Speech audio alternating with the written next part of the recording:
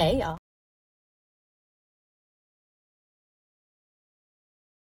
Shift with Andrea up late. Happy Tuesday, everybody. For those of you who might be new here, this is a true crime podcast slash YouTube channel slash circus and everything all in one. I've got a fun recurring co-host with me tonight. This is BC Sanders, co-host of the Disruptors podcast with BC and Ski. Hey, BC. Hello. How you doing? Wonderful. Good. You ready to break down this case with me? Yes. All right. We're going to get into it, guys. If you're new here again, we air every Tuesday night at 8, 7 Central on YouTube on the Andrea Up Late YouTube channel. If you don't watch it there, you can listen wherever you stream podcasts a day or two after we air live. And then, you can find me on IG at the same handle as well. So we tonight are going to be discussing Ellen Greenberg. If you have not, I totally encourage you, when this one's over, to go back and listen to Ellen Greenberg Part 1. That's what I covered last week. I broke down the story as best I could, gave you as many details as possible. And then tonight we're doing a little Part 2. We've done this formula before, and I kind of like it when a case is very detailed like this and ends on a very questionable note. I like doing a Part 2 and really kind of getting into the weeds, as I say often, with it. And so BC here, my co-host tonight, is a retired homicide lieutenant and has a ton of experience in the field doing all kinds of things. So he's a great co-host to bring on and someone to kind of shoot the bull with and ask some questions too. So we appreciate having you on tonight, BC. And let's do it. So again, it's Ellen Greenberg, but go back and listen to Part 1 if you have not. Ellen Greenberg was, at the time of her death, a 27-year-old first grade school teacher in Philadelphia, Pennsylvania. She was born in June of 1983. I'm going to give you guys just a very quick kind of meat and potatoes of the case. All right. So if you haven't heard it before, you'll at least get the idea of what happened here. In January of 2011, Ellen was working, like I said, as a first grade school teacher there in Pennsylvania. She was engaged to her fiance of 3 years. Well, they had just recently gotten engaged over the summer, but had been together for 3 years. His name is Sam Goldberg. All right. So they lived together somewhere called the Venice Flats apartment there in Philadelphia. It's a really nice apartment complex. I've said before, it kind of appears a little bit more like a nice hotel than what you picture when you think of apartments, but they're there in the city. So they've kind of got what you need there. They were on the third floor is where their apartment actual residence was located. On the first floor is a gym, and that's going to be in question here in a moment. We will talk about the utilization of some security footage and whatnot that occurred that they have from the hallways in the place.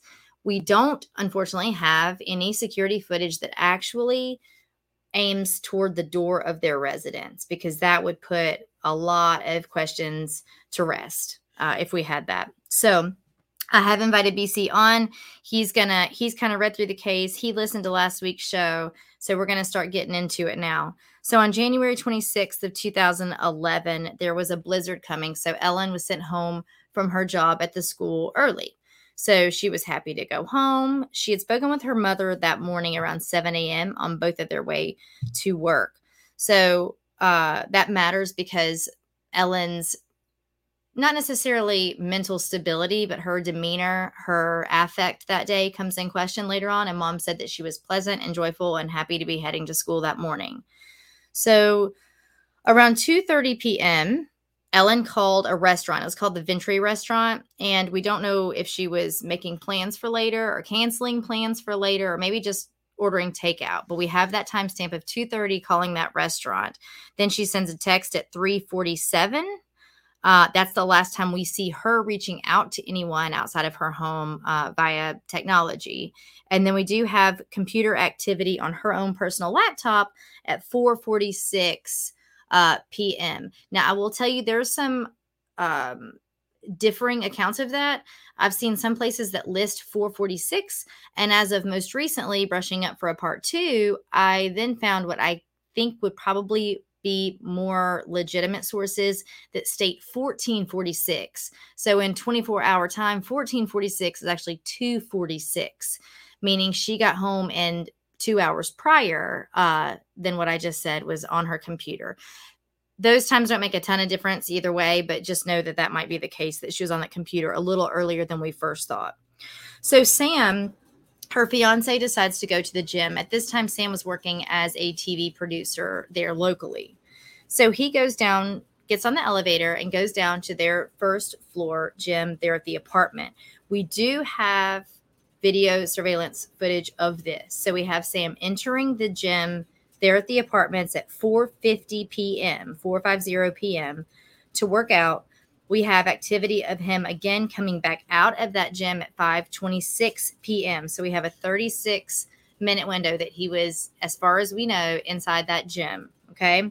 So leaves the gym at 5:26 and gets back to their apartment door around 5:30ish, right? He's got to hop on the elevator, get up to third floor, and walk down the hall. So he gets there.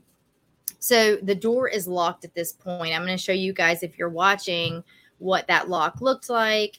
Don't worry, guys. Also, if you did listen last week, I'm not going to spend very much time on the case here. We're just going to go over some highlights. The lock on this door, and this is important for the case, is actually what they consider a slide or a swing bar lock. So picture a lot of the hotels you've been in, things like this, where the double metal bar will swing over from one, like in this instance, the swing part of the lock is on the door frame. It's affixed there. And then on the actual door is like a little knob. And this metal piece swings over that knob, rendering the door unable to open. Now, you can open it about, I would you say 2 to 4 inches, BC, with those kinds of locks? Somewhere between 2 to 4 inches. But the idea is that once this is locked, the idea that is painted here is that once they've locked this door, you wouldn't lock it and then exit it, because they say that you cannot lock it like this from the outside, from the exterior of the door. We'll talk about what's flawed in that theory here pretty soon. So he cannot get in. He's getting frustrated. He's calling her name. He's pounding on the door. She's not coming to the door. So per Sam's account, this is when he starts calling her phone, texting her phone. He even eventually sends an email, which, I mean, I know how often I check my emails, so don't try to rush in the door by emailing me. You ain't getting in. So, like I said, that swing bar had been engaged. It appeared to be so from the inside. So then he starts texting her. And I want you guys to listen to these texts. Keep an open mind. He's frustrated. He's frustrated that she's not opening the door. He's not worried at this point. I think he's more irritated with her. But even in that vein, even if he's annoyed with her, listen to the kinds of texts that he sends. Okay. So he says hello. And then he says, I'm getting pissed. And he says hello again. And then he texts her, you better have an excuse. And then he says, what the F? And then just, like A-H-H-H. And then he says, you have no idea. So these are texts coming from her fiance to her when she is presumably inside. Maybe he's annoyed. Maybe they got in a fight before he left, and he thinks she's just purposefully not opening the door, and he's getting pissed off. Do you find any flaws or red flags in any of those texts, BC? Assuming that was the circumstance, that he was already just annoyed with her. Yeah, I mean, that's the way it reads. It'd just be like he's upset, annoyed, using some kind of strong language there. I mean, not. But yeah, without reading into it too much, but yeah, it's a little. Sure. So it sounds like he's getting a little angry. Right. I don't love that you better have an excuse, because I find like a threatening vein in that, undertone in that. It just sounds a little, I don't know. You can get angry with someone, but these just kind of start, and probably my lens is colored from the rest of this case, but that's just an interesting thing to say someone, if you're just irritated, you know what I mean? So these are some of the texts he sends her. He then goes off to the lobby. Eventually, he kind of goes back and forth, and he requests the aid of a security guard there in the first floor of the lobby of the apartment complex. And so he's asking this guy to come help him get into his apartment. So he wants the guy to kind of like just bust down the door for him. And the guy explains in no uncertain terms, he cannot do that. That's against apartment policy, you know, essentially telling Sam he's going to need to go find a locksmith or something like that. He can't just go busting down everybody's doors, you know, anybody's door that might ask, even if he lives there. So he does not, in fact, help Sam get into the apartment. Finally, Sam says that he kicks the door in. This is about an hour later. He got home from the gym around 5:30. It's closer to 6:30 almost now when he gets into the apartment. His words were that he kicks the door in. Okay, so we're going to talk about what that door frame looks like and what the hardware from that lock looks like if, in fact, he did kick the door in and what we really have a picture of. He says that he finds Ellen lying there. The way he then tells authorities when they get there is that she was lying with her back kind of picture her kind of sitting up against cabinets, but head slumped forward, arms by her side, legs out in front of her. And she was not responding. So I am going to let you guys hear a little bit of a 911 call, and then I will quickly go through the rest of it, and we're going to break this down because it just gets a little bit more interesting as moments go on. Alrighty here. If I just walk to my apartment, my fiance's on the floor with blood everywhere. What is the address? 4601 Flat Rock Road. Please come help 40 now. 01 Flat Rock Road. Is this a house or apartment? Oh no! Oh no! It's an apartment. What apartment number? Please hurry, please. Where is she bleeding from? I don't know. I can't tell. She's. No, so you have to calm yourself down in order to get you some help. I'm sorry. I don't know. I'm looking at her right now. I can't see anything. There's nothing broken. She's bleeding. Ellie! You don't know where she's bleeding from? Can't see where the blood's coming from? I think her head. I think she hit her head, I think. But it's everywhere. Okay, it's everywhere. She might have fallen. Do you know what happened? She may have slipped. There's blood on the table. Her face is a little purple. Okay, hold on for rescue for her. Stay on the phone. I just walked to my apartment. My fiance's on the floor with blood everywhere. What is the address? 4601 Flat Rock Road. Please come help 40 now. 01 Flat Rock Road. Is this a house or apartment? Oh no! Oh no! It's an apartment. What apartment number?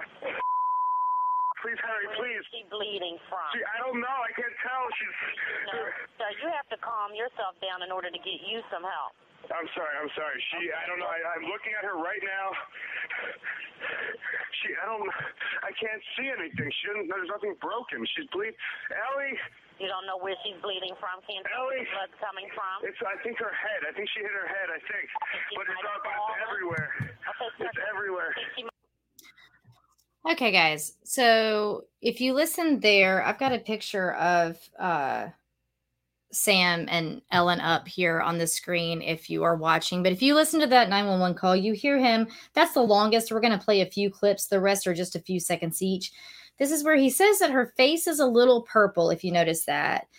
And then he says, and it just sounds interesting what he's saying about her. So when he says her face is a little purple, tell me if that feels like it would be consistent with a stabbing, because we learn pretty soon that that's actually what's happened to Ellen. All right, so we're going to play another little bit of his call. Look at her chest. I need you to calm down, and I need you to look at her chest. It's really. I really don't think she is. Listen to me. Someone's on the way. Look at her chest. Is she flat on her back? She's on her back. Do I bring her? Look at her chest and tell me if it's going up and down, up and down. I don't see her. Look at her chest. I need you to calm down, and I need you to look at her chest. It's really. I really don't think she is. Listen to me. Someone's on the way. Look at her chest. Is she flat on her back? Okay. If you heard that, he says that she's flat on her back. And at the end, it kind of cuts out, but he says what sounds like, should I bring her up? So I tried to kind of play that again for you, but it says, yes, she's flat on her back. And he says, should I bring her? And it sounds like he's saying, should I bring her up? So then this one gets pretty nice and interesting here. Let's listen to one more clip here. Get there. I want you to keep her flat on her. God. Hello? Yeah, hi, okay. Willing to do CPR with me over the phone until they get there? I have to, right? Okay, so get her flat on her back, bare her chest, okay? You want to rip her shirt off. Okay, they get there. I want you to keep her flat on her... God. Hello? Yeah, hi, okay. Willing to do CPR with me over the phone until they get there? I have to, right? All right. Who heard that? She says, would you be willing to do CPR now? She asks him if he knows how to do CPR. He says no. And she said, would you be willing? And he says, I guess I have to, right? All right. Let's not read too much into that. Maybe he doesn't want to get his clothes dirty.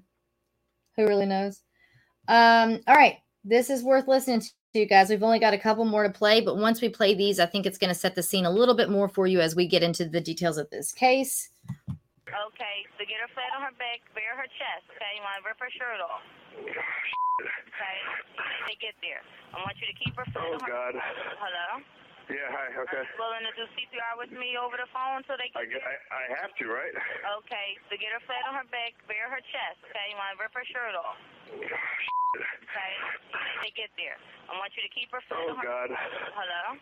Yeah, hi, okay. Willing to do CPR with me over the phone until they get there? I have to, right? Okay, so get her flat on her back, bare her chest, okay? You want to rip her shirt off.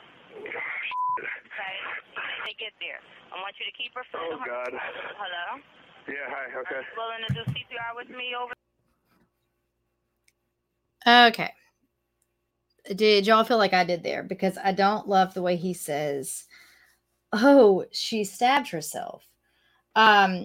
There's another one. We're not going to play the rest of them for you right now. You can go back and listen to episode 1 or part 1, if you will, to hear the rest of those 911 calls. They are interesting. Again, that's a picture of Sam and Ellen there up on the screen. I'm going to go on and take that off and we can start talking.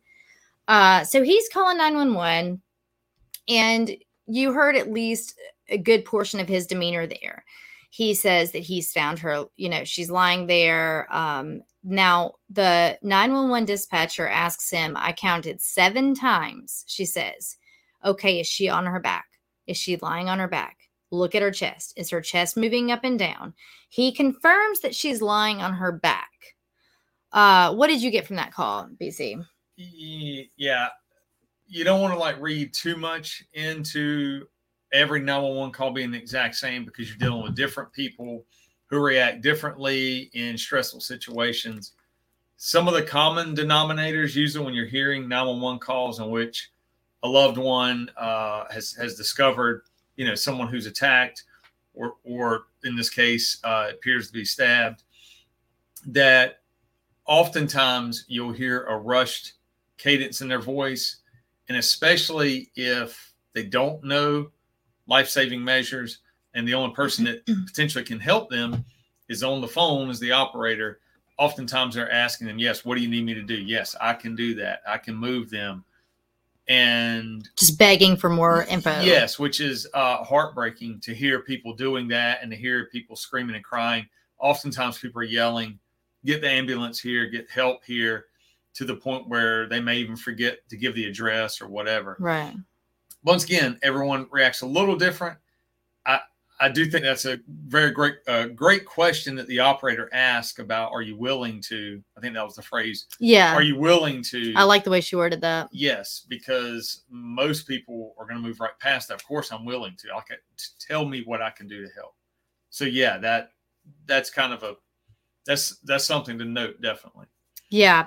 I also, the way he says, when she says to begin CPR and she's explaining that to him, and then now he's saying, oh, a knife. And it sounds like an afterthought, which if Ellen had been found propped up against cabinets, slumped forward like he tells investigators, and in fact, like she looks when they get there, which we'll talk about that, then maybe it would, he's taken in everything. He's just busted down this door after trying to get a hold of her for an hour. She's lying there with some blood. She's not responsive. Okay, maybe he doesn't see the knife immediately. But if things are like he's telling this 911 dispatcher that she is lying flat on her back. She is flat on her back wearing a zip-up hoodie, and it's not until this man goes to unzip her hoodie to try to start CPR that he surprisingly sees this knife. Y'all, the knife was a 12 and a half, or excuse me, the knife was, let me think, I think about 12 and a half, 13 centimeter knife. So it was, or the blade itself was, meaning it was a 6-inch blade on this knife. And almost all of it was inside this woman. So the handle sticking out. This was not a small knife. And he's acting as though I think he's feigning shock to have found it. What did you think when you heard that?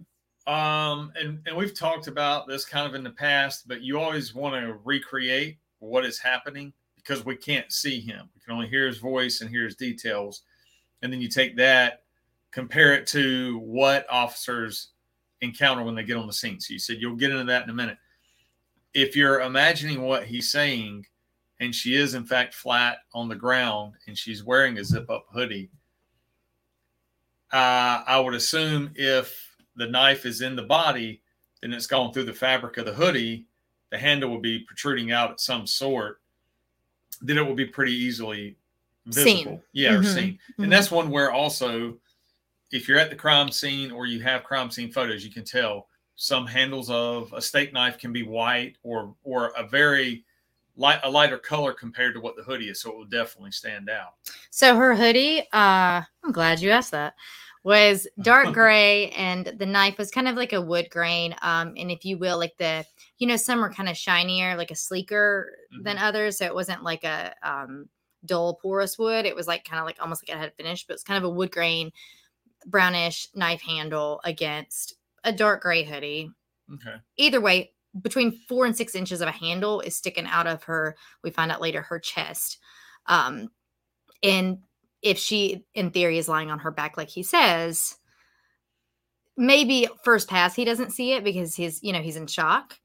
But after she has asked him 7 times if Ellen is lying on her back, you think we wouldn't be so surprised here. I think for me, it's not even necessarily what he says. It's how he says it. It sounds like when someone has to make up something and they're not good at lying. Yes. So and I'm not getting into right, wrong on his side. I'm just saying the cadence in the voice does seem like it changes, pushing. Yeah. And almost pushing away the point at which you have to describe this knife. And exactly. It's like, I think that I equated it the other day to, when you're a kid and you dread all afternoon when you come home from school and all night long and all the next morning. And that next day when mom's dropping you off in the drop-off line at school, and right before you have to open the door and grab your bag and get out, you say, here's my report card, or sign this thing where I got in trouble and you've been dreading it and you have to say it. It's like he's putting off acknowledging a weapon, this knife, because once he does, it's on. Like once he says there's a knife, everything changes, because as far as 911 was aware before, this is an unresponsive female lying on her back in her kitchen. That's it. That's all she knows. So when you hear knife in the chest, time's a ticking, and he knows that. And it's like he's not trying to get around to that any earlier than he has to. Also, I can't remember, does he describe any blood being around until he says something about the knife? I think later, y'all will have to play these calls again. But yeah, later at some point, he does mention a little bit. He said that her hands were a little bit warm, and then he'll say, I don't know if that means anything. And then he said that her face, like I said, in the very first one that we listened to, he said her face looks a little purple. We find out later that by the time authorities get there, her core, so her torso, was still warm to the touch on the front and back. Her extremities were lukewarm, and her hands and feet were starting to actually get a bit cold to the touch, which is exactly how that goes. And in this amount of time, it's going to start at the fingertips and toes and move up. Basically, your core will be the last thing to get cold. So he mentions that her hands are warm. And, he doesn't say a lot about blood at first. He then starts to talk about a little bit of blood. But the call that I'm not playing for you guys for brevity's sake, and also because you can hear it on part 1, is a little bit later, the 911 dispatcher says something about when he says, oh, a knife. And he says, I don't know if you caught it, but he says she stabbed herself. That's right. Interesting. So his first go was she stabbed herself, and then he says a little bit later, he says, or maybe she could have fallen on the knife. Either way, what's he doing to you? What does it sound like to you, BC? Yeah, unfortunately, it leans towards that kind of alibi, or that way of trying to explain how she got these injuries, and that he would not be responsible for them. And that she solely is responsible for this knife in her chest. Like, he didn't even point towards someone broke in or who did this or what happened. Yes. And then looking at it, and some of the notes I made earlier was, and I could be wrong, but it seems like during the investigation, because this door is locked and he has to force entry, then therefore there's no idea or anything mentioned about a third party being involved, a person breaking in, like you said, attacking her and stabbing her. Mm-hmm. It sounds like that it's all either people looking at it saying either he did it or she did it. Mm-hmm. And the way this is going, it sounds like he's already during the call trying to explain these injuries. And that we always use that term red flag or indicator or something we need to make note of, is this idea of during the actual 911 call, the emphasis seems to be on describing like her hands being warm. I don't know what that means. Well, I don't know why we're does it need to mean anything? Exactly. And then just that. So, and describing, well, she must have stabbed herself, or maybe she fell on the knife. Like, I hate to speculate and that sort of thing. I would just say those are obviously things that investigators will make a note of, and you begin to look at these things and see if they do add up. Now, something like that will become important if there's a history of self-harm. Sure. If there's a history of potentially having some type of schizophrenic episodes, or where people believe maybe something's in their body, a probe or something, they need to cut it out. But you know what I mean? Like that, those psychosis, but I don't think there was any of that. So we can talk briefly about her mental health history. Her parents will say that in the weeks and months leading up to her death, she had started to see, at their encouragement, a therapist. She was experiencing anxiety, but whenever she was asked why or what was going on, she would chalk it up to her school. I guess there had been some children that were kind of giving her a run for her money. They did say that her behavior overall and demeanor overall had not changed. She was very happy and very bubbly, but she was starting to just express to others that she had some anxiety. Anxiety does not equal suicidal. I'm not saying that she could not have been suicidal, but no one, including her therapist, has come back to say, and she did, of course, depose. She spoke. She said that, in fact, Ellen was not suicidal to all of her account professionally, in talking to her, that she did experience anxiety, and that they had tried a couple of different medications to combat that. She had been on Zoloft. She had been on, I believe, maybe some Xanax for a moment, and she had most recently been prescribed Klonopin, but had not been on it for very, very long enough that trace amounts were found in her system, and they were exactly the dosages that would be consistent with what her therapist prescribed, meaning she was taking them as indicated. So she had, in fact, even sent her mother a text just like I think a day or two prior to her death, saying that, thank God the Klonopin works. I feel great. Like, it was kind of finally, these things take a few days to get in your system and really kind of start to make you feel their effects in a positive or negative way. And so she was finally starting to feel these effects and was actually very happy for it. Also, she had an appointment with her therapist the day after her death. So let's say if in theory she's kind of feeling yucky or whatever, she had an appointment already scheduled for the next day. It was her next pre-planned appointment. So we don't have any indication, even from Sam. So her fiance never even came forward to say she's been suicidal. I've been worried about her. And we know that spontaneous suicide can occur. People can commit suicide without anyone that they know ever thinking they were suicidal, or without any thoughts or clues toward that whatsoever. But that's where our crime scene is going to be interesting, and the events and situation around her death this day that's going to be interesting. Do you have anything to that? No. No. Okay. So we've heard these 911 calls. The one I will point out again that you can hear in part 1 is the very last one that I played on the first episode about when the 911 dispatcher asks Sam about the knife. So he says he found a knife, and then immediately she says, whoa, where is the knife? And he said, it's in her chest. It's right in her heart. Yeah. Well, that would also indicate that it's the center of the chest, pretty much. I mean, in general. It was. So it actually was, I believe, based on her autopsy reports, quite literally in her heart, and it was just left of center in her upper chest. Yeah. Which would just mean that you would think it would be a little easier to see than, say, on the side of the chest or her arm, leaning over maybe the well, and we talk about, I think your term is it like leaking when people accidentally kind of say things that they're not necessarily meaning to. The fact that he said in her heart again, and we've heard, if you've listened to BC show and then on this one as well, we talk a lot of times where, and he spoke on it a minute ago, there are things you can take note of that don't mean anything. People say and do really, really weird things, and often they are not the murderers. They didn't do this more awful thing. So people are weird. That's fine. And, but it's the totality, right? It's the whole picture. So when we take all of these things into account and put them all together, that does paint quite a different color stroke. So when he says it's right there in her heart, in and of itself, fine. With all the other events surrounding this and details, it strikes me as what maybe you've referred to before as leaking, because it makes me feel like, is that where you needed it to go? Yeah. Was in her heart, because anyone else I think is freaking out. They see a knife. Do I take it out? Do I leave it in? Who did this? How did this happen?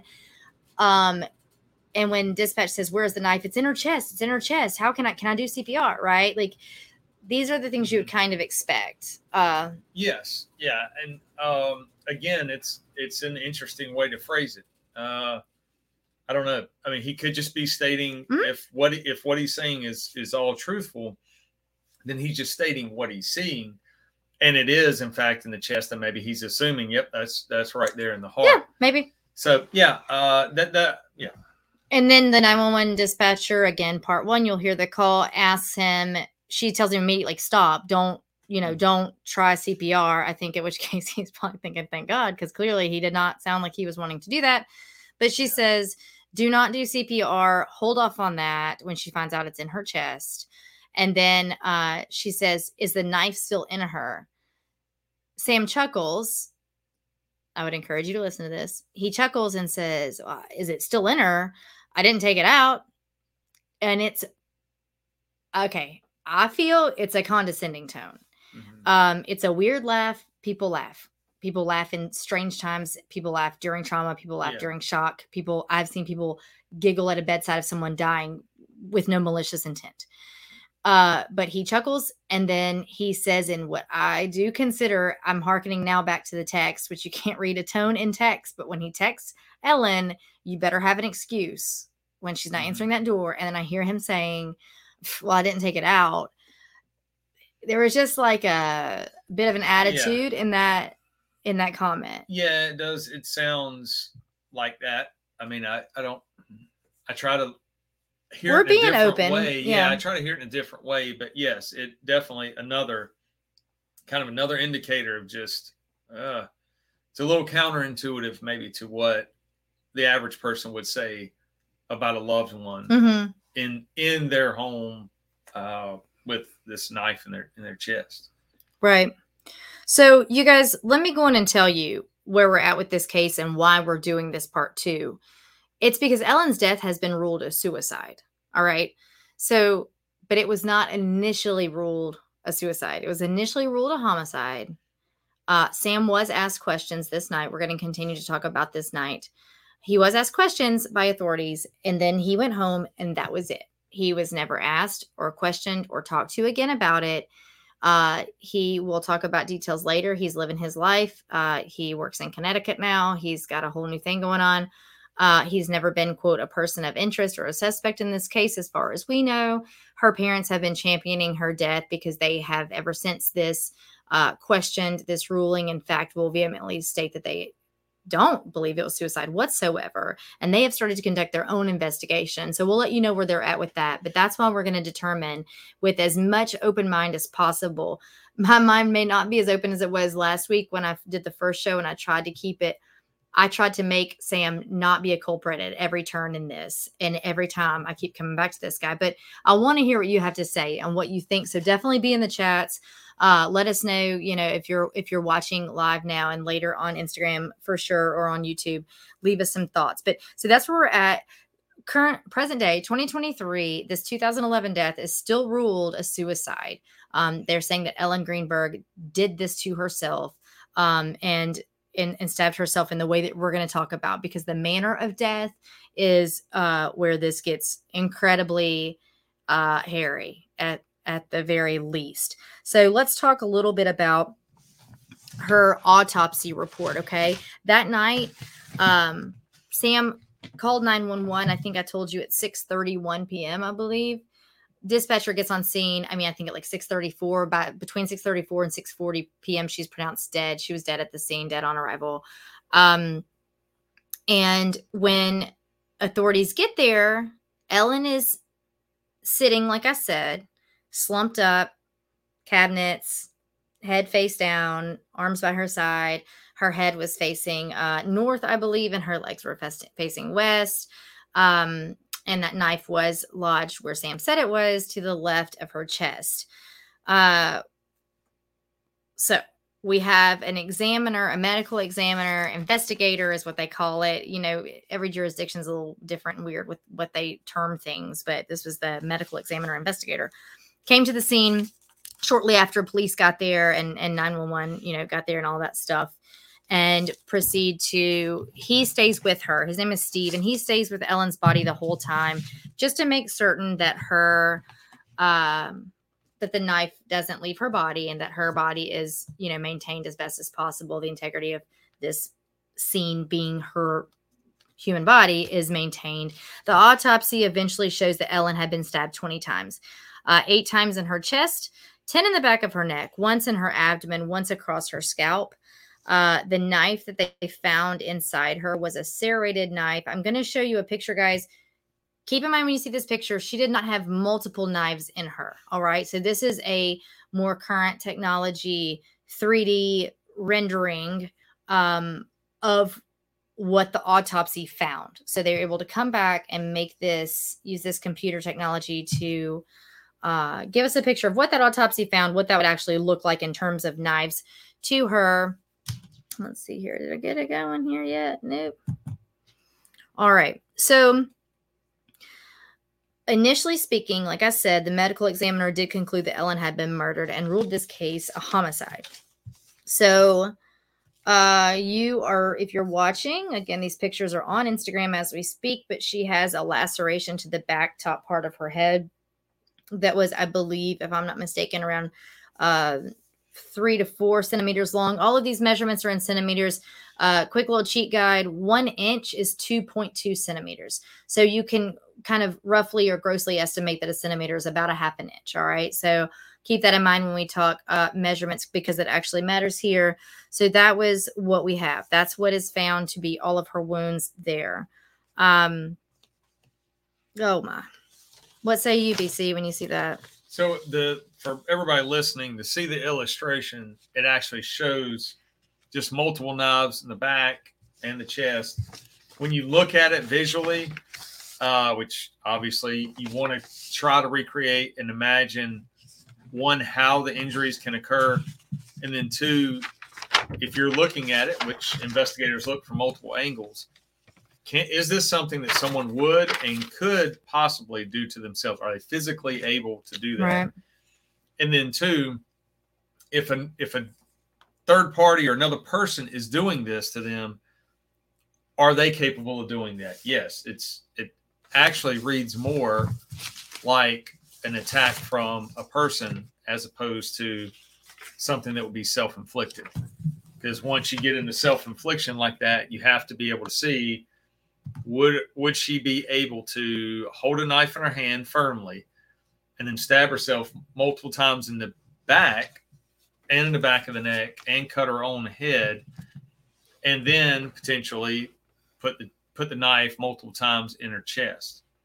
So if the knife comes to rest in the middle of her chest, which is where he finds it, and the medical examiner investigator, I think, is documenting that the knife is in the chest, then that would mean that the stab wounds start on the back, which one would have to argue, if a person is trying to kill themselves with a knife, would they start by stabbing themselves in the back? Or would they just start with cutting their wrist, their neck, stabbing themselves in the chest? People have done that in the past. Sure. It just seems like it will be a lot of additional pain that someone is feeling. And I don't know. I would say that it would be very interesting to see what those angles and entries would be of the blade going into the body. So we have those. I don't have them uploaded here for you guys to see. I will put them on Instagram. I sound like a broken record, but I will show you very roguely speaking. Quickly, Gavin Fish is he does true crime, like a YouTube podcast and articles and things like that. He will go to the ends of the earth to get documents. So he has all kinds of things. A lot of the documents that I've procured are from him and him alone. You have to pay to get them. It's one of those kinds of, you can't find them anywhere, but he does a fantastic job. So you will see his watermark on these renderings, because these are again, this is like the CAD technology, like the computer imagery of what the autopsy found. So these are not actual pictures of Ellen. I say that because it looks really good. The technology is really good. It does look like it would be. Oh, I don't think I can show you this. Let me see if that's even going to work. Can you see? Boy, this is janky. All right. So either way, I'll put them on Instagram. I forget my my camera's not right there.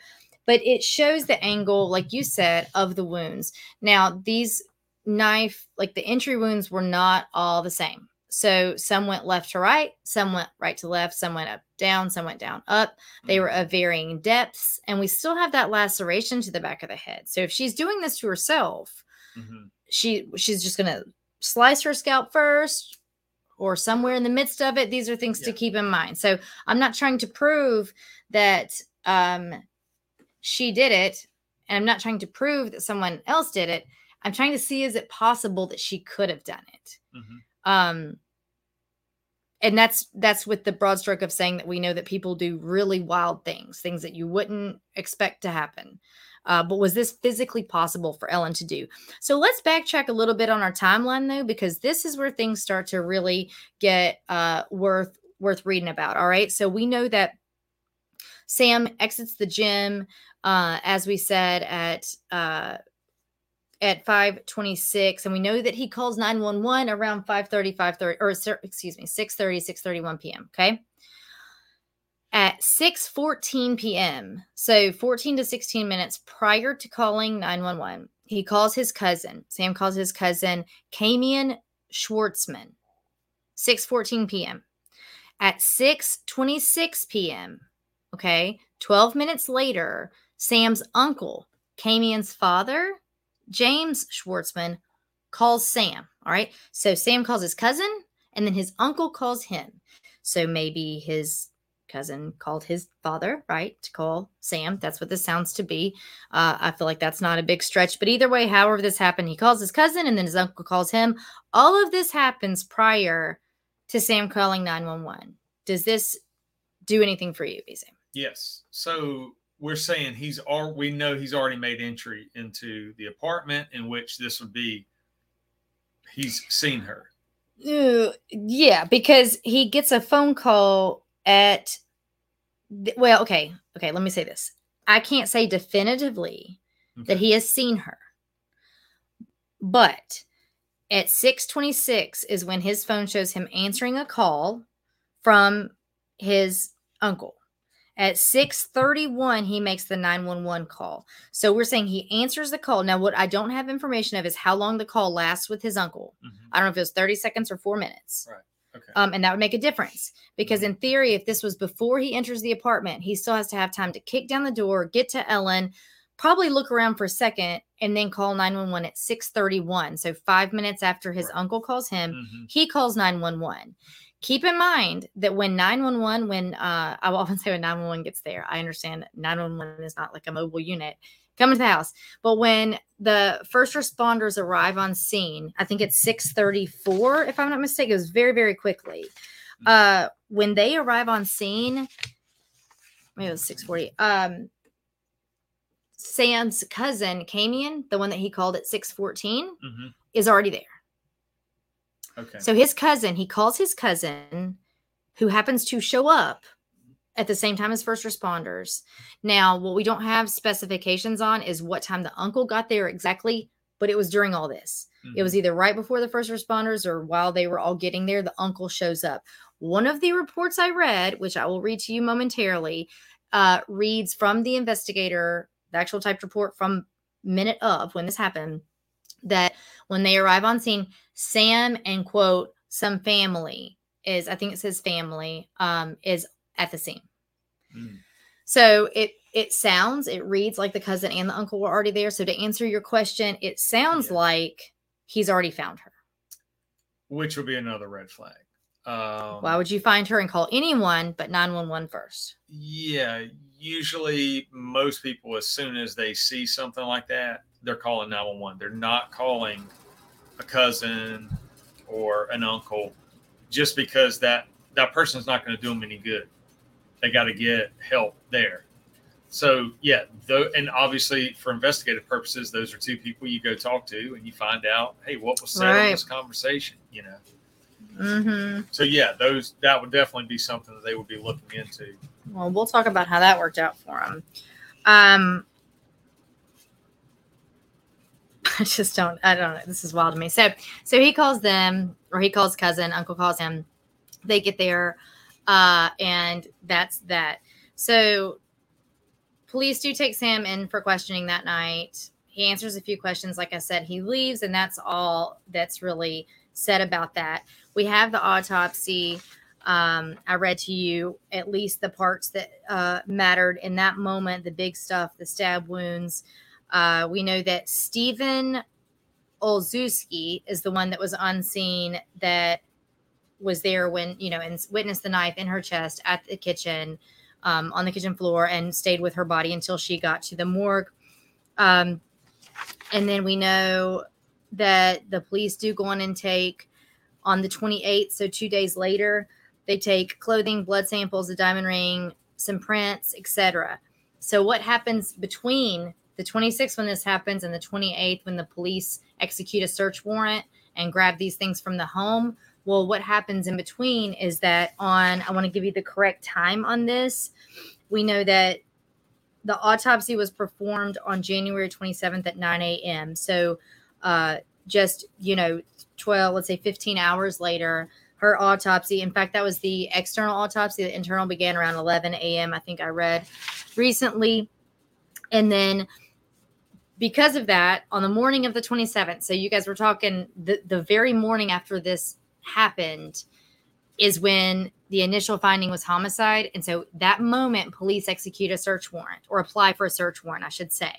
Okay. They execute the search warrant the next day on the 28th. Okay. So roughly 34 hours later, the search warrant is executed.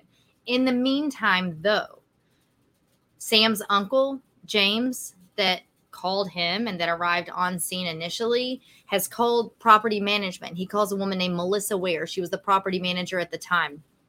And he asked her if he can be allowed inside the apartment to obtain a suit for his nephew, Sam. A side note here, not that it matters necessarily. Maybe it would be too disturbing for his parents, but he was close with his parents. So it sounds like he's very close to his uncle, who's calling to get his suit for him to wear to the funeral. Okay. And this is, to be fair, often 12 hours, 15 hours after you're not getting your clothes together for a funeral yet. I mean, you're still putting your loved one's affairs in order. You're writing an obituary. You're still calling family and friends. But the very next morning, his uncle calls the property manager to say, hey, can I be let into the apartment to obtain a suit for Sam to wear to the funeral? she's a smart cookie, and she's like, oh, I don't know about that. So let me call the PPD, the Philadelphia Police Department. She calls them, and they say, sure, like, we're done there. We're releasing the crime scene. He's welcome to go on in. So he does take a suit. He also takes 3 laptops, one believed to be Sam's, one believed to be Ellen's personal computer, and one believed to be Ellen's work computer. He also takes 2 cell phones, one believed to be Sam's and one believed to be Ellen's. We don't know what else. We will never know what else may or may not happen in that moment. But he was the first one on scene after the scene was, quote, cleared, which was the very next morning. So, again, that next morning, her death is ruled a homicide per the medical examiner, saying, like, this is inconsistent with suicide. So if someone else had to have done this, search warrant is obtained. Okay. So, in fact, when Melissa calls the police to say, can he go in? They say, yeah, we're done with it. In fact, here's the cleaners that we like to use, and gives her the name and number of a professional cleaner that cleans crime scenes. So then James goes in, keep this in your brain. He goes into the apartment that has not yet been cleaned, does what he does. We know what he takes. At least we know some of what he takes. We don't know everything that he could have done in there. The next day, that property is cleaned, and then the search warrant is executed. That's when they then obtain some Latin fingerprints, some blood that they find, a couple of pieces of clothing. But it's after the place has been professionally cleaned. So what say you there? I had a hard time with that one. It was frustrating me at first. Yeah, but every death investigation is a little bit different in the sense that your time frame is not always going to be 48 hours, 72 hours, meaning you get on scene and you're looking at what you have, and it may only take a few hours to process it or a few hours to obtain your search warrant, get your units on scene to process, to do fingerprints, whatever photograph, whatever you're going to do. So the time frame is a little strange there in the sense that it seemed quicker. However, the crime scene is contained. It's in an apartment. Right. And potentially, however they're processing it, they may be looking at through that lens of, we only have 2 people because the door is locked, so we're either dealing with him doing this or her committing this to herself. So it is interesting, though, that I think you'd said that they went back 2 days later and did a search warrant. Yeah, because when they say that James, the uncle, can come get a suit, or they tell by way of the property manager that he's allowed to come get this suit, the medical examiner has not ruled on their finding yet. So they've not come back to say, I'm looking at this as homicide, only because, look, I got in the weeds with someone on Instagram with this the other day. I understand a medical examiner's job is not to rule homicide or not. The medical examiner is given the information they're given. And if in this question, though, this case, was this suicide or is this homicide? Those are your choices. Suicide's not always on the table. Here it was. And so in this case, in this very specific case, the ME said that this is inconsistent with suicide. Therefore, it has to be homicide. It obviously wasn't an accident. Okay. So because of that, when I say the ME ruled it suicide, or homicide, excuse me, that's what I mean by that. They've ruled out suicide. So to answer your question, the ME had not yet said suicide, homicide, because as soon as they did, that's when police were like, got to get a search warrant now. Like, now we need to further investigate, which makes me feel like, to your point, they treated it like a suicide from day one, like, meaning they weren't treating the crime scene as such that it could have been a homicide. So if your point is that, well, if they've got what they've got, it doesn't matter what it's ruled because they've already done it. Well, they sure enough came right back. Yes. To search the home once they heard homicide. Gotcha. Okay.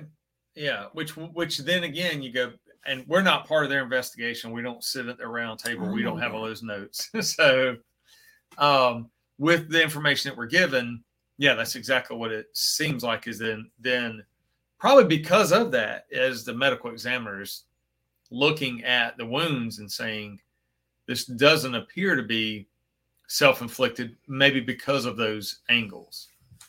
Right. Like we talked about, Absolutely. all over the back. Well, it doesn't. I'm not questioning that the ME said that it didn't look like suicide, or that they're ruling out medically, or from a patho perspective, they're ruling out suicide. I don't doubt that at all. I guess I'm saying that, to me, and of course, you guys remember, I'm a nurse. I'm not a detective, or I didn't work homicides. I don't know. So that's exactly why it's great to have BC on the show for this reason.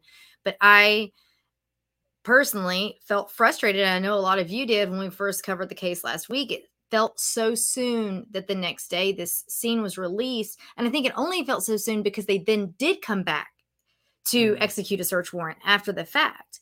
And by then it's been professionally cleaned. So like, if to your point, they had everything they needed, they wouldn't need to come back and get it. So it feels like they had that tunnel vision of immediately we're treating it like a suicide without any option that it could be anything else. Yeah. And when you're working the scenes, and this goes on in departments where patrol officers are having to secure a scene, and they're standing out there for 2 or 3 days, and they're getting frustrated, mad, but they also don't get the details of the investigation because a homicide unit works pretty tight, compartmentalized. Yeah. But while they're doing their scene and they're working their information, then they can figure out, okay, hey, we do have surveillance video, so we're going to go back and watch that video. We're going to see what someone touches. Now we're going to go back and fingerprint that. So some scenes can take days to process, depending on what kind of input you have.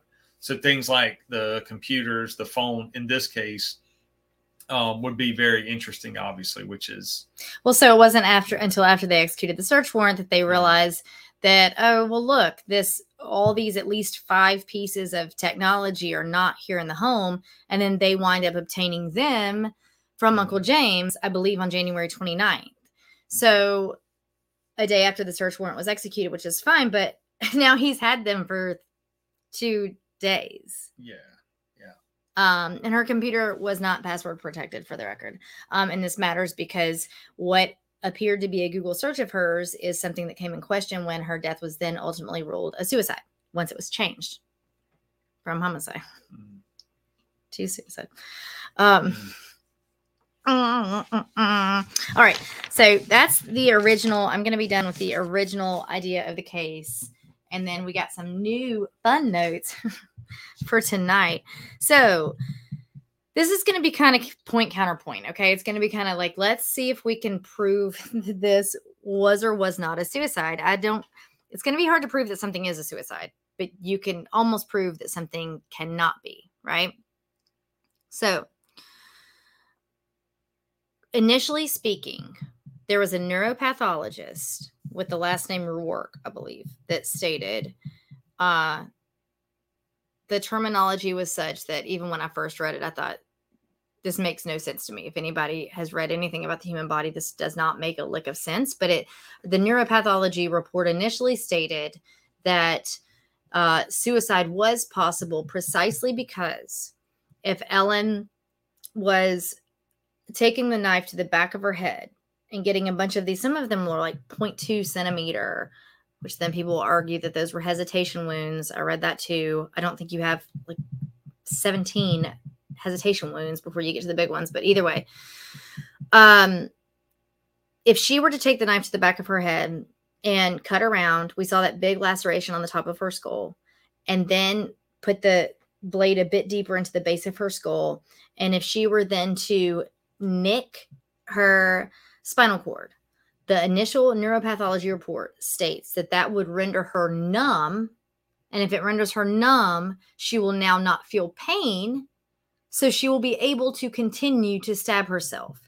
This document, this statement, is a huge part of what this case hinged on when it was then changed to suicide. Okay.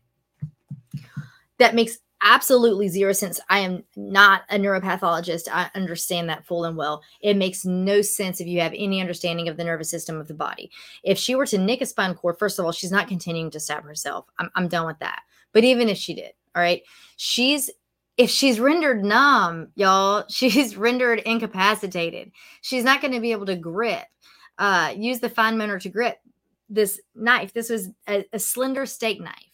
And in all accounts, probably slick at this point with her own blood. So she's not going to be able to continue to hold it with her fingers to then proceed to start stabbing her chest and abdomen and ultimately get right between the ribs to her heart. That makes no sense at all. But that was the original neuropathology report, and that's very important to know because then that does change. At this point, kind of interject wherever you prefer, because I will start to go through a few of the points that I made today that in defense or not of suicide. So they were able to retain a portion of the spinal cord. You guys, her parents came back. They were never happy with the idea of suicide. It made zero sense to them. We know that people do kill themselves, though, and their families do not like that and do not expect it, and will say that their family member or loved one would never have killed themselves. And then that's when they can be explained how that happened or how that was possible or why it happened, etc. In this case, they're saying none of this makes any sense. So they actually enacted their own investigation, kind of launched their investigation. They started hiring their own expert witnesses, if you will, forensic pathologists, etc. And then essentially, like, the case was not reopened, but it was starting to be looked at. They could go back, and they were privy to go back and look at the files from the case and the investigation and things like that. We do know that a portion of her spinal cord was retained from the autopsy. This is not ideal. It's not like actually being there and seeing the body. You're coming in a few years later and only seeing a portion of it. However, in the subsequent years after Ellen's death, her family, like I said, did hire multiple experts in different fields. One was Dr. Wayne K. Ross. Dr. Ross is a neuropathologist. He thoroughly examined, you're going to see me reading, I'm reading the notes that I've written on this case, the remaining portion of the spinal cord in the autopsy report. From this, he concluded that her spinal cord would had to have been severed with these wounds, meaning the initial wounds to the back of her neck. How do we know they were the initial wounds? Because the quote fatal wound, or the wound that we see the knife in her, is in her chest. Okay, so it wasn't started there. For all intents and purposes, everything started back here and went around to her chest. So he's saying that initially speaking, when she is first being stabbed by her own hand or someone else's, her spinal cord had to have been severed. If so, she would have been rendered incapacitated fully. We don't, like I said, have an order of the stab wounds per se, but we do know that the last one, like I said, occurred to her chest. It was approximately 4 to 5 inches deep where the knife was still lodged. That's the one that we fully know about. So this rules out suicide in the sense that she could not have severed her own spinal cord and continued to stab herself. It may also explain, I think an Emmy's report said, or used the terminology about not seeing defensive wounds, or that may explain why. So if you sever that spinal cord and now I can't move my arms, or she can't move her arms, now or the other person stabbing her, and now she can't necessarily defend, or meaning she could have fallen to the ground immediately. Exactly, because we're going to talk about that. Yes. So if her spinal cord was severed, she's losing functionality, right? She's not standing. All of that is gone now. So if she were alive, she would be in a wheelchair, unable to move from the chin down, with a breathing tube and all the other things, right? Because now at this point, basically from that spot down, nothing's going to work. So she would have immediately, not even hypothetically, I mean, the guy says, he's another neuropathologist. He comes back to say, like, no, her spinal cord would have been severed. And if that's the case, I think it just immediately dropped. She's now on the floor. So now your crime scene's not up high. It's not on the top of these countertops. We're going to talk about that. We're now working from the ground. Okay. So he's saying his initial thought is just like, we don't even hardly have to look farther. This tells me everything I need to know to show at least that it was not a suicide, and we can move forward with the homicide investigation. We also have Cyril Wecht. Okay, so do you know Cyril Wecht? Have you heard of him? You may or may not have. I think that once you hear some of his cases that he had been on, you will remember his name because it was kind of familiar to me. He's a forensic pathologist. Cyril Wecht was also consulted in the Ellen Greenberg case. So he came in, he covered a lot of high-profile cases, including but not limited to Sharon Tate, Elvis Presley, Kurt Cobain, JonBenet Ramsey, the Branch Davidian incident, Lacey Peterson, Anna Nicole Smith, and notably John F. Kennedy. In fact, he criticized the Warren Commission's findings there. So this guy's been around the block. He's got a lot of experience. He's performed over, I'm sorry, did I say he's had a lot of experience? He's performed over 17,000 autopsies during his career. So I'd say he knows a little something. So Cyril has said, upon consultation on the Ellen Greenberg case, that in his experience, when people die, and you can speak on this, potentially BC, that generally when people die from suicide by way of knife, they don't usually stab themselves through their clothing. They typically remove clothing first. Do you have any thoughts on that? Yeah, there's always the discussions about why people take clothes off when they commit suicide. And sometimes it's either state of depression, could be, am I going to hit the right place? So I was going to say, not necessarily why they would do it, but do you find, like, so in his experience, he said almost never does someone, if they're killing themselves by way of knife, almost never do they do it through clothing. Almost always clothing is removed. And I don't know if you've experienced any of that yourself, but, or if you've seen anything like that. And if in your experience, that was okay. Which was also telling, sorry, but to go back to him having to unzip, as he says, the jacket, unzip her jacket or whatever. That was one of the things I think we had discussed at some point about, was the knife being covered up by the like none of that made sense. It was outside of the jacket. So if in Cyril Weck's professional opinion, after conducting over 17,000 autopsies, I mean, when he says minimal, very little did anyone ever commit suicide by way of knife through clothing. She had to go through 2 layers of clothing there because she was wearing a t-shirt and a hoodie. Just kind of keep that in mind. So we also have Dr. Henry Lee. You may have heard of Dr. Henry Lee. He was consulted as well. So they got the heavy hitters here. Henry Lee became a famous name after years of blood spatter expert testimony. This was his bread and butter. This is what he did. There's been a little controversy on some other stuff, but it wasn't about him not being accurate. It was about him maybe, I don't know. It doesn't matter. But he worked on cases. He paralleled Dr. Wecht in certain ways, but he also worked on JonBenet Ramsey. He worked on the O.J. Simpson case, Lady C. Peterson. He actually worked on the September 11th forensic investigations. And he was consulted on the assassination of JFK. I'm just saying that to give you some highlights of these men's career. This is not, they're not pulling people out of a ditch somewhere to come consult on this case. Okay. He was also used to testify as a blood spatter analyst during the Michael Peterson trial, where Michael was convicted of murdering his wife by pushing her down the stairs. So he notes that there was actually cast off from the knife, and it goes in a downward direction. This would not be consistent with Ellen putting the knife to the back of her neck and pulling back out. She's not going to pull out and pull down. Your arm, try that. Your arm doesn't work quite right like that. You're going to pull out and pull back up. This would be a bit more of an upward motion, right? Yeah, it's almost impossible because I was just thinking. But it's back of the neck. It's not even back. It's up here. If you even try to go this way, you can't do it. Like if you try to go lower down. Yeah, with that size of a knife. So you've got to come from that. Yeah. So yeah, it's, again, it's important. So, right. So, whoa, my notes are falling. Y'all know if you listen to my show ever that I write all my notes on pieces of notebook paper. We also have the door latch situation. Remember, Sam said that he kicked the door in. That's the only way he could get in. First of all, that lock, their theory that when that lock is locked, you know, no one could have killed her and then gotten out and that lock be locked. Wrong, y'all. This was not a slide bar. It wasn't even a deadbolt. These are supposed to be like infallible, and they are not. You can, in fact, stand very much so on the outside of that door, use a rubber band, a coat hanger, a wire, a credit card, and flip that bar shut. Okay, remember, here it is. I'll show it to you again if you're watching.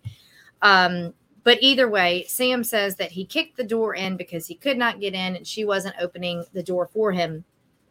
Well, we have pictures. This is not the picture I thought that I had of it, meaning that I will put it up on Instagram. But the picture I have is the same one, just zoomed in a little better so you can see the hardware. If he were to have kicked the door in, y'all, the paint isn't even like splintered on the door frame. The screws that were holding the hardware in for that lock are, when you are able to look at it more closely, they are loose. They are not removed, not in a way that would then render the door able to be open and screws falling out and these kinds of things. All right.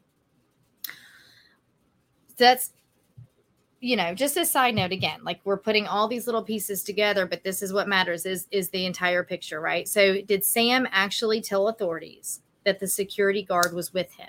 That's what I've wanted to know, because we hear there has been some reports that Sam told authorities that the security guard was with him and he busted down this door. I thought that got kind of messed up in translation a little bit, kind of like the telephone game, and by the time it gets to us to look at, maybe he never told them that. Because if he did, we have video footage. The security guard has said that, in fact, he did not go. He told him he couldn't help him open it, and he didn't escort him back up to his residence. He said he never left his post on the first floor lobby, his little security guard, station or whatever, right? And we have video surveillance to back him up on that. That corroborates the fact that he never left. So if Sam were to have actually told authorities that the security guard went with him and was with him when he busted down the door, which I would consider to be a very important detail and a very important person to talk to. I mean, it's the one other person than Sam that you can say was there, right? Surely they would have talked to him, right? Okay, well, so did he? And if so, why wouldn't they have looked into that more? He actually did. And I'm going to read that to you. But on page 1, paragraph 3 of the report taken at the scene from the medical examiner investigator, it states that, quote, an apartment security man was reportedly present during the entry. So he either got this information on his own. I doubt it. He probably got this. We talked on this earlier from the detectives, the investigators at the scene. But yes, Sam did tell them that the security guard was reportedly with him. Is there any reason you can imagine? No. Why we're not talking about that more? No, I don't know. Because if he got that detail wrong, it mean you don't normally forget that someone's physically standing beside you and entering this apartment. So for him to say that, that's just another red flag. You follow up just like you were saying, and you find out that, in fact, what he's saying is not true. Well, he would be the only other living person at the scene. Yes. Except for he wouldn't have been, because his cousin and uncle were also there. Yes. So there's that. So is there evidence of suicide in this case? We don't have evidence that anyone necessarily attacked her. I don't know. I can't say that that's true, though. I disagree, because I think we have evidence that she couldn't have done it to herself. Mm-hmm. So if we have evidence she couldn't have done it to herself, then we have evidence that someone else had to. Is there any kind of a motive? We've talked about that. There doesn't have to be a motive. It's great if you can think of one to further a case. You don't need one. Yeah, you don't need one to charge. It helps to explain things. It helps to understand for future investigations. But like even in this one, you're talking about indicators for suicide. You don't really have one. You don't have any kind of suicide history of ideation. You don't have any Word documents, in fact, where she's tried to test or tried to type up a suicide note or a message or anything. And then you have the method in which she expires, and it's not the normal way to commit suicide. Now, I will say this on the counterpoint. I'll tell you that I have an idea of what I think happened. Who am I, though, right? But we all can have an opinion on this. I have a certain opinion, but let's say still, the one thing, if I'm going to try my best not to do what we talk about all the time, right? Confirmation bias. If I'm going to try my best to not, in my brain, think that Sam did this and make this case wrap around to the fact that he did, I will say, if her uncle or his uncle took her laptop and her phone and all this thing for any kind of nefarious reason or to cover up or hide or whatever, I mean, that's not. See, this is why we talk these things out, because as I'm saying it, I realized that when I was going to say, then I would think almost that he would have used her computer, which, by the way, was not password protected, to type some kind of a note, to type some kind of a something. The reason that won't work is because they're going to see the time that was done. Scratch that from the record, judge. Were you going to say something? No. Okay, so is there any kind of motive? We don't necessarily need that. we know about those texts. Let's go back to those texts a little bit because they are a little gross in tone. I'll be honest. I've been angry with people before. I've sent ugly texts. I mean, I'm not always an angel, y'all. Not even close. But I don't like the way he worded these things. They did sound a little threatening. It sounded like he was used to talking to her a certain kind of way, to be fair. In fact, that's kind of how he talked to that dispatcher when he says that he hadn't removed the knife. The way it was I don't know, women, I think you might have heard this tone before from someone. Like it's a condescending tone and it's kind of gross. So there were also accounts, I'm going to put these photos up as well, of bruising, and the autopsy speaks on it. She had multiple bruises on her body in varying stages of healing. Okay. So it's not like I can say they all came from the night of her death, but because she had multiple bruises in various stages of healing, it can shed a light or give us a bit of an inkling toward potentially a domestic violence situation. Maybe he was a bit heavy-handed with her. We don't know that. We cannot say that for sure. But these bruises look suspect at the least. We'll talk a little bit more about them momentarily. We did have her face facing north and her legs facing west when authorities got there. She had on a zipped up hoodie, t-shirt, sweatpants, brown Uggs. She was fully dressed down to her shoes. All right. She was standing at the kitchen counter, y'all. There's a picture from the crime scene that shows a bowl of blueberries and a half peeled orange cut in half. It looks like a clementine or something small. So if we're going to say that it was just spontaneous suicide, which can happen. She's wearing her shoes. She's standing in the kitchen, making herself an afternoon snack. Her stomach was empty. We learned, though, in the Hendricks case that we can't use stomach contents to pinpoint a time of death, right? But we have a time of death here vaguely. So, but her stomach was empty. So she had not recently eaten. So it looks like she's preparing herself a snack. And she's just going to say, you know what? I'm done. That's it. Like, be done with my life as I stand here at the kitchen with my orange. And I'm just going to take a stab in the back of my neck. Right. Okay. This is something I noticed when I was reading the documents that I obtained about the scene that says that this is kind of brushed over, but this is interesting to me. There were eyeglasses on the floor next to her. This doesn't make sense to me either way. Because if she killed herself, I'm not saying that her glasses couldn't have come off of her head. But if she was either, pick whichever one Sam said.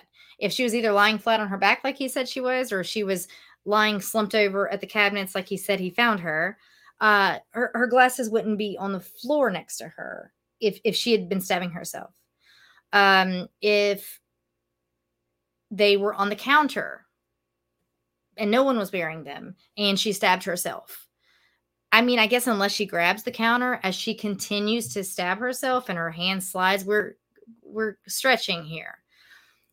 If she's wearing them or they're on the counter and someone attacks her, these glasses could be on the floor. To me, the glasses on the floor still paint more of a picture of her being attacked than her committing suicide. Yes. We can't hinge anything on this, but it's just another piece, right? She had a scrunchie on her right wrist. Nothing tells me anywhere. You might have read differently. I can't find out if it was bloody or not. She did have a little bit of blood to her right palm. I want to know if she was left-handed or right-handed. I feel like I've read that she was right-handed. I cannot say that with certainty.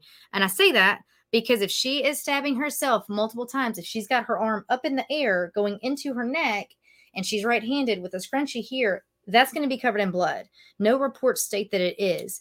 And the reports do state that the front of her clothing, the front of her pants, and the tops of her boots have blood on them. So they specify that. They don't specify the scrunchie.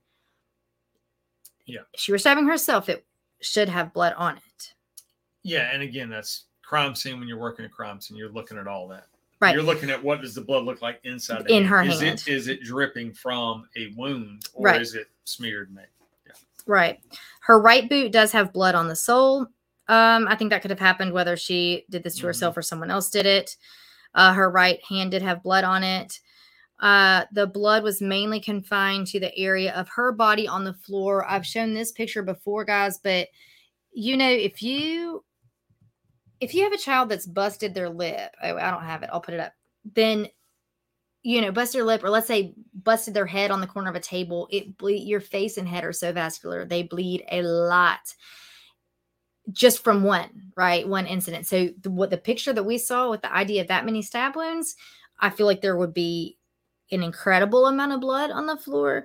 There really kind of wasn't. Like I said, it was kind of contained to around her, like her bottom there on the floor, right where her body was. There was, some blood under her and on the face of the cabinets behind her. And that makes sense, right? Because the back of her neck was stabbed. Her hair was bloody back there per the report. She would have blood on her back, meaning she would then have it on the face of the cabinets that she's leaning against. There were 2 separate drops of blood spatter on the granite countertop above her. 2. Mm-hmm. That is all. I know you're going to say you weren't a spatter expert or a forensics guy. I get that. You're a psychic. But I've heard you say it before. Mm-hmm. But in your experience, I feel like if she's standing there doing this to herself over and over again, we're going to find more blood on the countertop than we do. Yes, I would assume so. And that's why I say our scene is more at floor level, because it sounds like exactly what that last neuropathologist said. It sounds like pretty quickly on, probably after the laceration on the top of her head, after a few of those little nicks, that spinal cord was severed and she dropped, meaning there wasn't time or opportunity for blood to get up that high. Okay. So everything else is down below. Everything else we're looking at is on the floor, right? Mm-hmm. The knife block. I've shown you the picture of that where she was standing at the kitchen counter cutting up her snacks. Run low on time here. The knife block was actually on its side. So this is what you would think of, what a lot of us have at home, a kind of a heavier wooden knife block. It's lying on its side. There were 2 clean knives found in the sink. These are believed to have fallen out of the knife block, meaning that it got tossed over. 2 knives flew out. The knife that was found inside, lodged in Ellen's chest, was consistent with the knives that were found in that knife block. So then, of course, the assumption would be that if you're looking at this not as suicide, that someone quickly grabbed a knife out of this block, rendering it knocked over on its side. Mm-hmm. 2 knives fall out with enough force that knives fly out of it into the sink and begin what they're doing. Okay. She had 100 mils of urine in her bladder. That's important to me. I made note of that. I then went back and kind of looked it up myself, because I'm not sure when you first get the urge to urinate, because I was thinking if she feels like this might sound silly. I feel like I understand how bizarre this sounds, but I don't see someone committing suicide when they know they have to pee. Like, I feel like you would do that first, and it sounds ridiculous, but I can't imagine you standing there like in the discomfort of needing to go to the bathroom and doing that. But you don't generally get the urge to urinate, in case you want to know, until you've got between 200 and 240 mils of urine in your bladder. So anyway, we know that I did look into the fact of, could there have been a shower at the gym? Okay. So could Sam have done this, gotten some blood on him, changed clothes, maybe put some bloody clothes in a duffel bag, walk down to the gym? Mm-hmm. And maybe that's where this stuff goes. We don't have any reports of the trash at the gym or anything anywhere else in that apartment being looked at. Mm-hmm. So could he have done that? Maybe he showered at the gym. Maybe he did, maybe he didn't. As of this week, I called the Venice Flats Apartments. They've now got a different name. They currently do not have showers in their gym, which actually surprised me. It's a pretty dope little spot. I thought that they would. And in fact, to the best of the knowledge of the clerk that I spoke with, they did not also have showers in the gym back in 2011. So that's fine. But I don't think that that's a deal breaker. I don't think he had to shower in the gym. That's just kind of like an idea that could have happened. I do think he could have taken his clothes off and washed up at home. And you know how I know he could have washed up at home? Because no luminol test was performed at all. So when I talk about the lack of blood around Ellen on the floor there, it could have been cleaned up, thrown in a dirty duffel bag. I'm going to the gym, security cameras, and everything's disposed of downstairs. Like I said, that wasn't searched, and no luminol testing was done at home. I am getting short on time for tonight, so that's why I'm kind of running through these a little quickly. Interesting, though. So the original neuropathologist, right, that said that nonsense about her spinal cord being nicked and her being rendered numb so she could commit suicide without pain. Most bizarre thing I've ever heard in my life. We actually have that pathologist that came back to say, whoa. I didn't do that. I didn't conduct that report. In fact, she says, this is an email that she sent on July 12, 2018, when this case was starting to be reinvestigated per her family. Okay. And she says, hey, Stephanie. She says, Stephanie, I was a civil service employee of the medical examiner's office from 77 to 78 until 2004. One of my trainees takes over. She explains this a little bit. And she says, I do not recall exactly when he left, but he then went on to Los Angeles, and asked me to take on his responsibility. This was done on a contractual basis. So you guys, she had another job doing other things, but she would be contracted in for these cases. She says each case was billed on the basis of whether I did only a gross examination or whether a microscopic one was done. A detailed invoice was prepared after the report was submitted, and that invoice would contain the case number, the OME case number, the name of the decedent, the date of completion, and the charge. She said, if there is no neuropathology report in the case file and no record that I charged for an examination, I would conclude that I did not see the specimen in question. She goes on to say that she has no recollection of this case anyway, and there was no invoice, meaning she was like, no, I get paid for my work, and I would have a very detailed invoice, and there's not one for this, and nor do I remember it just from memory alone. And she says, she just goes on to talk about her career a little bit. She said, I hope this helps. She's actually gone back to say that the report that stated that she said that in 2011 had her name spelled wrong. Ooh. So that's ugly. Yeah. That's ugly. We also have a report where, and then we're going to start to wrap this up in 4.5 minutes. We have a report that said that's from the new investigators that her parents have hired on to Dr. Osborne. He was the original medical examiner who cited this a homicide and then changed it to a suicide. Let me just tell you one thing in case you missed part 1, but if you did, please go back and listen, because it gives you more details on this case and makes it a little bit more interesting in that sense. Let me tell you a little bit what happened. Dr. Osborne originally ruled this a homicide, like I said, in April. I think it was April 4th of that same year. So 4 months later, there was a very quiet, it's described as hushed, quiet, secret meeting that included a couple of lawyers, a judge, and a couple of other people. The medical examiner was there on board with this. After this very quiet meeting, as it's deemed, the next day, this was amended to become, quote, a suicide, where it's been ever since. Actually, Dr. Osborne has come back to say that if he, in fact, did not think that the security guard was with Sam the day that he found Ellen there, that he would have never changed it to a suicide. So that's actually a very big piece of information. That, along with this neuropathology report, okay, which I don't think he believed, because nobody with any sense would. But let me tell you a little something. When that was changed, when they had this little quiet meeting and it gets changed to a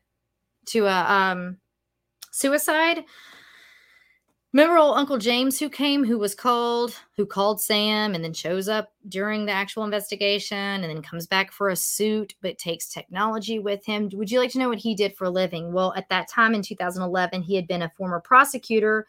He was vice chairman of the board of directors of the Southeastern Pennsylvania Transport Authority, and went on to become what he was described as politically important at that time. And he then became the president judge of the Pennsylvania Court of Judicial Discipline. That's right.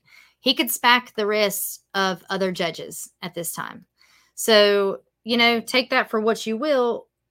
It's interesting to know that. So this guy had his fingers in some things, and he was real quick to call Sam before Sam called 911 to tell what he found. All right.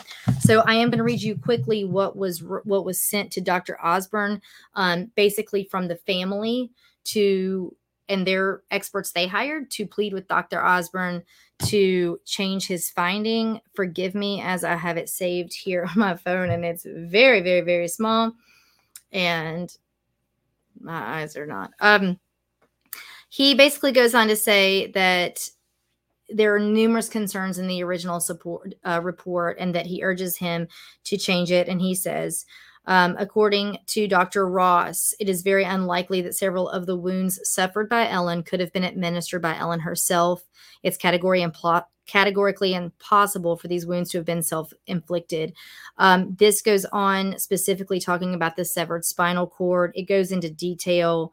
I might put a reel up later reading this to you guys because it is worth hearing. And he says, talking about the investigators relying heavily on the conclusions of Dr. Rourke, that would have been the initial, now we know, erroneous neuropathological report that was written, and how that was never even a thing. He does say, the condition of the crime scene raised several serious questions for the independent experts. They support a finding of homicide rather than suicide, and among these would be the heavy knife block that was knocked over, like we talked about, and saying that essentially this wouldn't be from someone alone in a kitchen preparing for a fruit salad snack. He does talk about the wounds more specifically in the way they were, like their trajectory into her body and their position and their depth and these kinds of things, and how that would be physically impossible for someone to do to herself or himself. Sam Goldberg was never considered a suspect or a person of interest in this case. This happened in January of 2011. Her family is still fighting. They actually, in 2019, tried to reopen this case and have that medical examiner finding change. That's from that letter that I just read you, that the experts they hired said. And let's see here. They just this past September, of 2023, unfortunately got a ruling that the case would stay the finding would stay as a suicide. And they do plan to take it to the Pennsylvania Supreme Court. They're not done there. But Sam Goldberg, the fiance of Ellen at the time, was married almost exactly 3 years to the day. He was married in early January of 2014 to a lady who owns a men's designer clothing company in New York. He works in Connecticut. I believe they've actually had a couple of children. So he moved a little quickly. I don't try to judge that, but my goodness. I do encourage you. I will put pictures of all the things I talked about up on the Instagram, on the Andrea Uplate Instagram page. I think most notably, I don't want us to brush over the bruising, because I think that that's important if we're looking at some potential history there with Sam. It's something we will never know. None of her family knew of any potential problems with them in terms of physical abuse or anything like that. I think that often is the case. I think an argument could be made that she, not long before her death, had asked her parents if she could come back home to live. She still wanted to be engaged to him, and she said that he was not a problem, but she also wanted to come back home to live. And usually a woman who's about to get married is not wanting to live somewhere without her fiance, definitely not back home with her parents. I wonder if that might have been the cause of the anxiety that they were seeing in her, rather than her first grade students. This is all speculation. I don't love doing that, but I think it's interesting to note there are, what you call them what you will, they look like finger clusters of 3 bruises on the insides of her wrist, on her right thigh, on her right abdomen, on her upper arm, indicative of her being grabbed. That's exactly what it looks like. Again, on their own, we can't say that that's what it is, but when we look at the whole picture, it does look interesting. I'm clumsy as all get out. I understand that people can bruise. I run into things. I ran into something coming into the studio tonight and may or may not have a bruise on my hip because of it later, right? But I mean, I can't think of any other reasons that you would have like fingerprint bruising on your wrist, or your abdomen or your thigh. If it's not caused by hands, yes. Right, right. So take it for what you will. You guys, thanks for listening. BC, we are super happy to have you on. Do you have anything in conclusion? I do not. Bring me back anytime. I'll talk. All right. Well, you're welcome anytime. You guys can check out BC Sanders at the same Instagram handle, also at the Disruptors with BC and Ski. You can find them on their YouTube channel of that name, and also an Instagram page as well. Go give them a like and a follow and a subscribe and all that good stuff. Also subscribe to this page, Andrea Uplate, y'all. It's free. You can subscribe to 7 million YouTube channels, all right, where everybody's trying to grow, and that's how you do it. And it is a freebie. So don't worry about any of that. But we love you guys. Thanks for listening. And can't wait to hear your thoughts on this case. So until next Tuesday, y'all have a good night. Okay.